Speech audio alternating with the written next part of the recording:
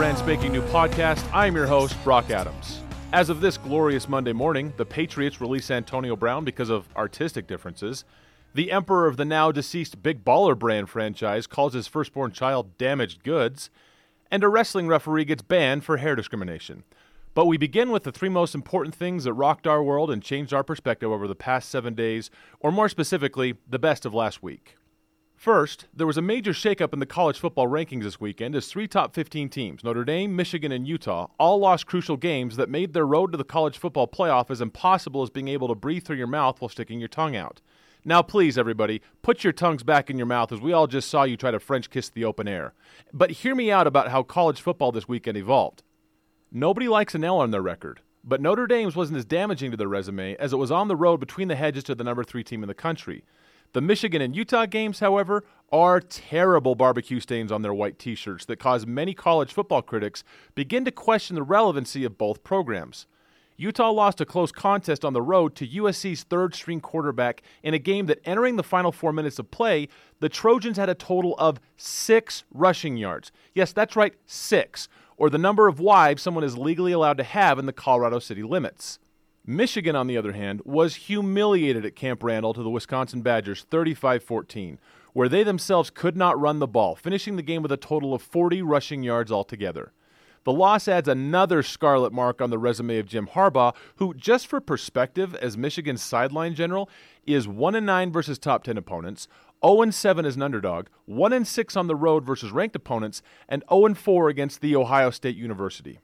The problem facing both Michigan and Utah is that their fan bases are both struggling under the delusion of what South Park farces is eating the member berries.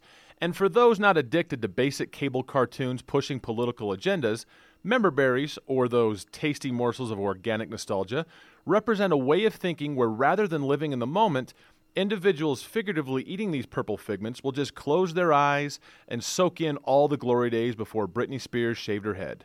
Ooh, remember Chewbacca? Remember Jurassic Park? Remember Reagan? Ooh, I remember.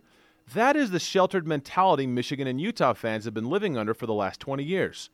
Ooh, remember when we beat Bama in the Sugar Bowl in 2009? Remember Bo Schembechler? Ooh, remember being national champs in 97? Ooh, I remember.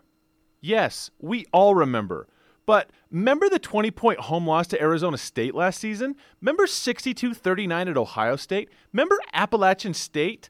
The reality is, neither team has done anything really relevant in the past 10 years, let alone in the entire age range of Generation Z. But hey, you keep remembering those sweet times. Second, as great as it is to have football in its fullest form, there is one interesting trend developing both in college and in the big leagues, and that is the astronomical rise in penalties. As of Week 3 in the NFL, penalties have increased by 16%, with holding penalties being called an outrageous 66% more as well. College has also seen an increase on their fields, with a prime example being the previously mentioned USC-Utah game at the Coliseum, where teams combined for 27 penalties. These numbers may call you to question what is driving the motion of a referee's hand tossing the yellow flag. Could it be that perhaps players are actually cutting corners and holding on to each other's jerseys for extended periods of time? Could it be that both the NCAA and NFL are deciding to play hardball and crack down on the number of players committing what many consider to be legal acts? Could it be that research shows that there is a direct correlation between a higher number of penalties and lower diagnosed cases of brain trauma? Very good questions. Now you may say, is that recent study real? And my response is, no, I just made that up. Don't believe everything people tell you just because they open with the line, research shows. No, the real reason that penalties may be up, and hear me out, all stems back to a guilty pleasure we all enjoy every Monday night, The Bachelor. Think about it. The purpose of the Bachelor franchise is to generate screen time for potential Hollywood hopefuls looking to jumpstart their careers in the spotlight. Don't give me The Bachelor is all about lost souls looking for lifetime partners to join them on their romantic journeys. They're all looking for as much egotistical attention known to mankind. They all want the glory and all of the possible screen time that they can get, even if reason and common sense get shotgunned into oblivion. Come on, Kaylin, he broke your heart? You wanted someone serious? He played you? We all saw the text. You did Blake dirty. Now you may say, why are you referencing a show where people's goal is making sweet love in the fantasy suite, which in all reality is as sanitary as a Motel 6 in Philadelphia? I propose that officiating crews in both college football and the NFL have a lifetime goal of being contestants on The Bachelor, and in their minds, throwing those penalty flags is the quickest way of getting to JoJo's heart. Think about it. Whenever a penalty is called, there is a break in the game and the camera shifts directly to the attention of the lead official, where he enjoys his 15 seconds of fame and dictates what will happen next. The more flags are thrown, the more times he is on camera, and so on and so on.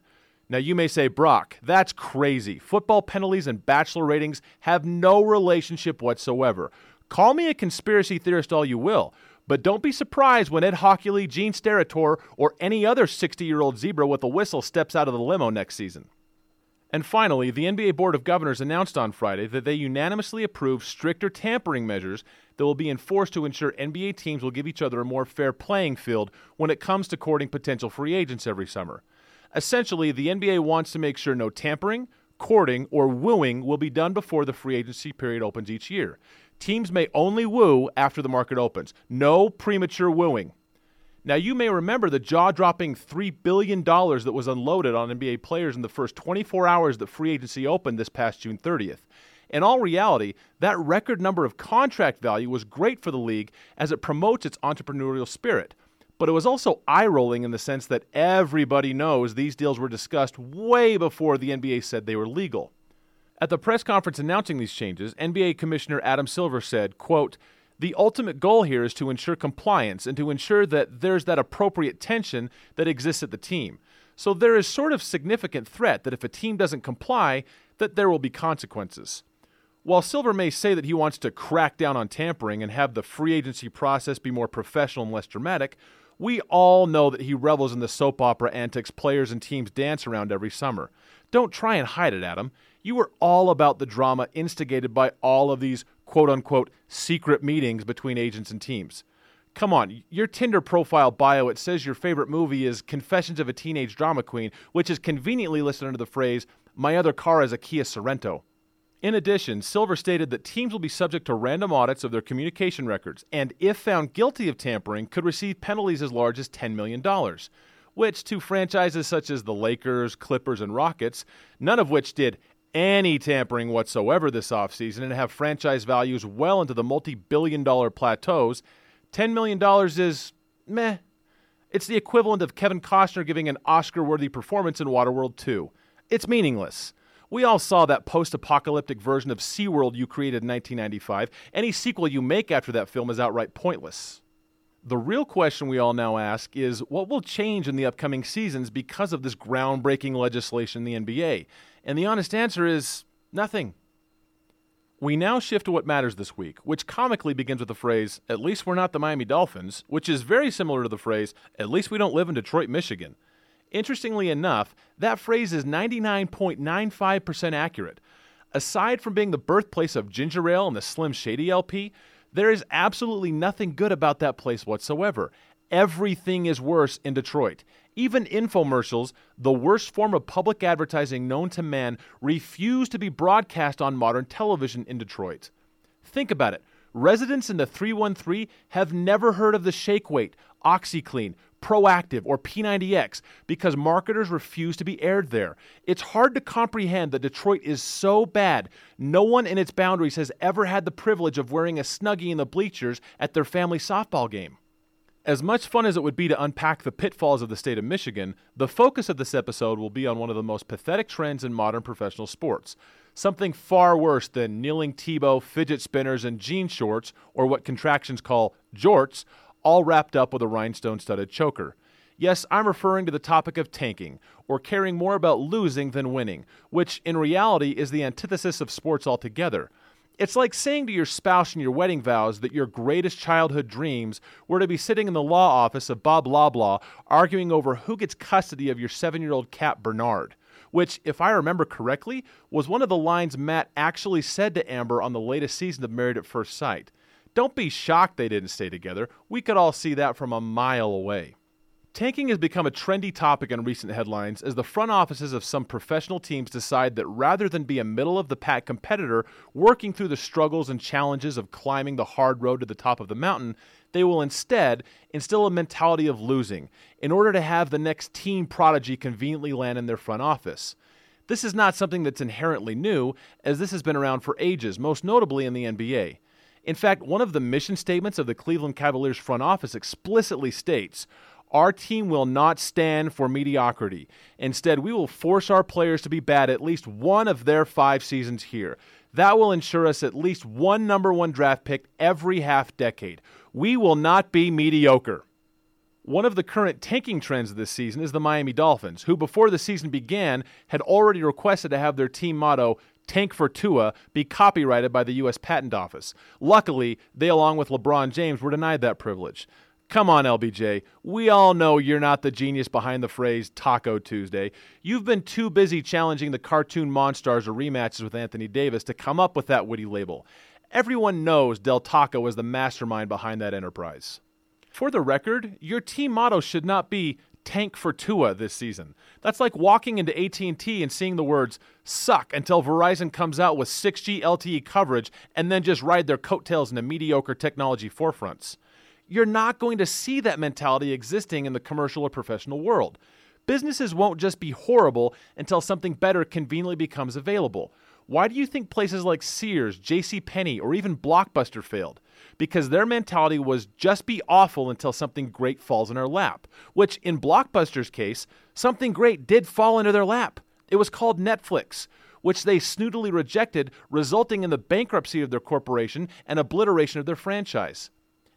In fact, and this is true, the only known item of value still owned by that corporation is the sweaty jockstrap Russell Crowe wore in the movie Cinderella Man, which was donated to them by John Oliver as the final Blockbuster in existence was on the verge of closing its doors forever.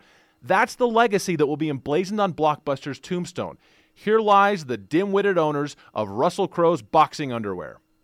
The Dolphins are tanking because in their minds, Tua will be a modern-day Moses and lead them to the promised land, which, that phrase is ridiculous because while Moses did leave the Hebrews out of Egypt, he also did in fact have them circle around the Saudi Arabian desert eating glorified bird poop for 40 years. Come on, Moses, quit being stubborn and just download Uber for crying out loud. While Tua may have the body and the pedigree of an NFL quarterback, as well as stem from the brain of one of the greatest coaches in college football history, there is no certainty that he will lead the Dolphins back to the glory days of an undefeated 72 squad or Ray Finkel missing game-winning field goals. The laces were in, Dan. While this approach sounds foolish, the Dolphins may believe in it because of terrible teams that have tanked their way to greatness in other sports.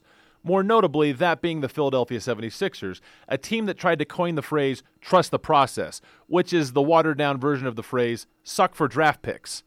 General manager Sam Hinkie engineered the mentality of losing in Philadelphia, asking fans and media members to be patient and just trust the process.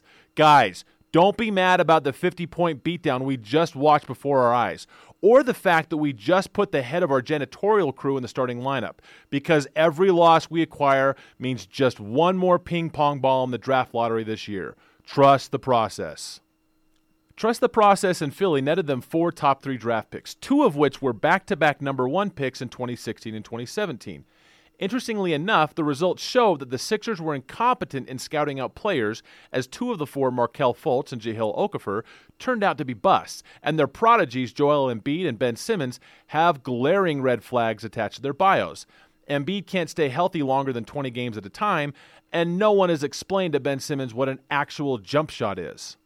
While the Sixers have made tanking trendy, it does not ensure that teams will be elevated to greatness overnight. And that is the problem the Miami Dolphins are facing this season as they get obliterated week in and week out. They want to suck. They need to suck. They are banking on being worse than the plotline of the show Two Broke Girls, hoping that an athletic phenom will take them back to glory. But the reality is, that is a cheap way to achieve something great in this life, and it should not be the way that we teach people how to succeed in the modern world. Which brings us to this. One of the most iconic characters in modern TV history is a short, overweight, balding, middle-aged man who lives with his parents in Queens. Yes, I'm talking about the lovable loser George Costanza, a man whose hallmark moments include taking naps underneath his desk at Yankee Stadium, lying to a woman about being a marine biologist, and being traded by his employer to Tyson Chicken. The thing that made George Costanza so iconic is that he was a loser A man full of incompetence, a bumbling buffoon who wanted so badly to eke his way through life and magically have movie stars like Marissa Tomei fall in his lap. Which she did. She was George's Netflix. And what did he do? Pulled a blockbuster. George's motto in life is summed up in a 10-word phrase he yells out to a woman as she breaks up with him. I'm disturbed. I'm depressed. I'm inadequate. I got it all. George was a defeated failure week in and week out. And what was his fate? Doing time in the Latham County Prison. He did not succeed. He did not prosper. He did not find his great white buffalo. He worked hard for his deficiencies and never got to climb his figurative Mount Rushmore. And that's the ultimate fate that tanking will do to anyone. They will be a loser for life. So Miami Dolphins, go ahead and tank this season, and next season, and the season after that, hoping that your football savior will fall into your lap. And while you're at it, change your team's slogan. Tank for Tua is too specific for just one player. Give up for George is something you can use for decades to come. Thank you for listening to Brand Spanking New. We'll definitely be back next week. Unlike the playoff chances for the Boston Red Sox this year, which that ship really sailed a long time ago.